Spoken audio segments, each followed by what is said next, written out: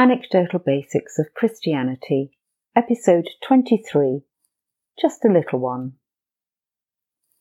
The story of the feeding of the 5,000 appears in all four Gospels, but only John mentions the little boy who's become such an integral part of the story we know.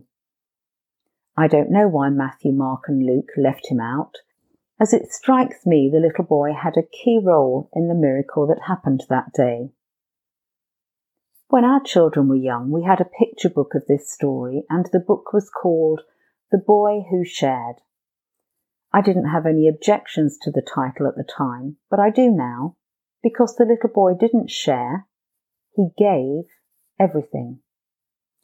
The boy didn't say to Jesus, or to Andrew, who had a bit of a role as a middleman here, "I can manage with 2 loaves and 1 fish, you can have the rest."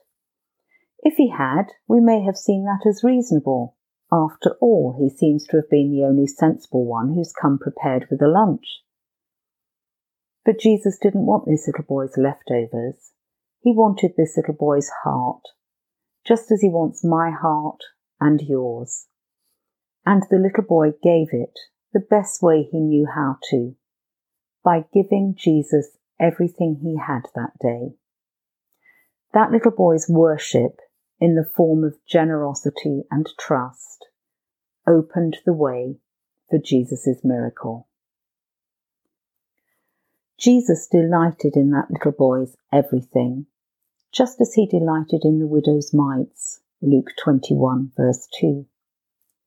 Jesus can do a lot with our little, so long as we come open-handed before him, not putting ourselves first, not trying to cling on to things. Jesus doesn't look down on our small offerings.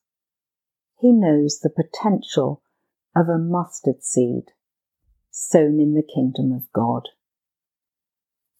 What do you have in your hand today? Will you dare to offer it all?